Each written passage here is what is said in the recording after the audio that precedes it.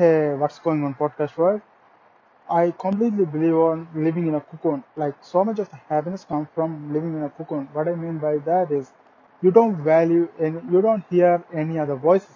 You shut your ear down and you shut your mouth, and then you actually not shut your mouth. You have to communicate. Shut your eyes and shut your ear, and stop looking around and just focus on yourself.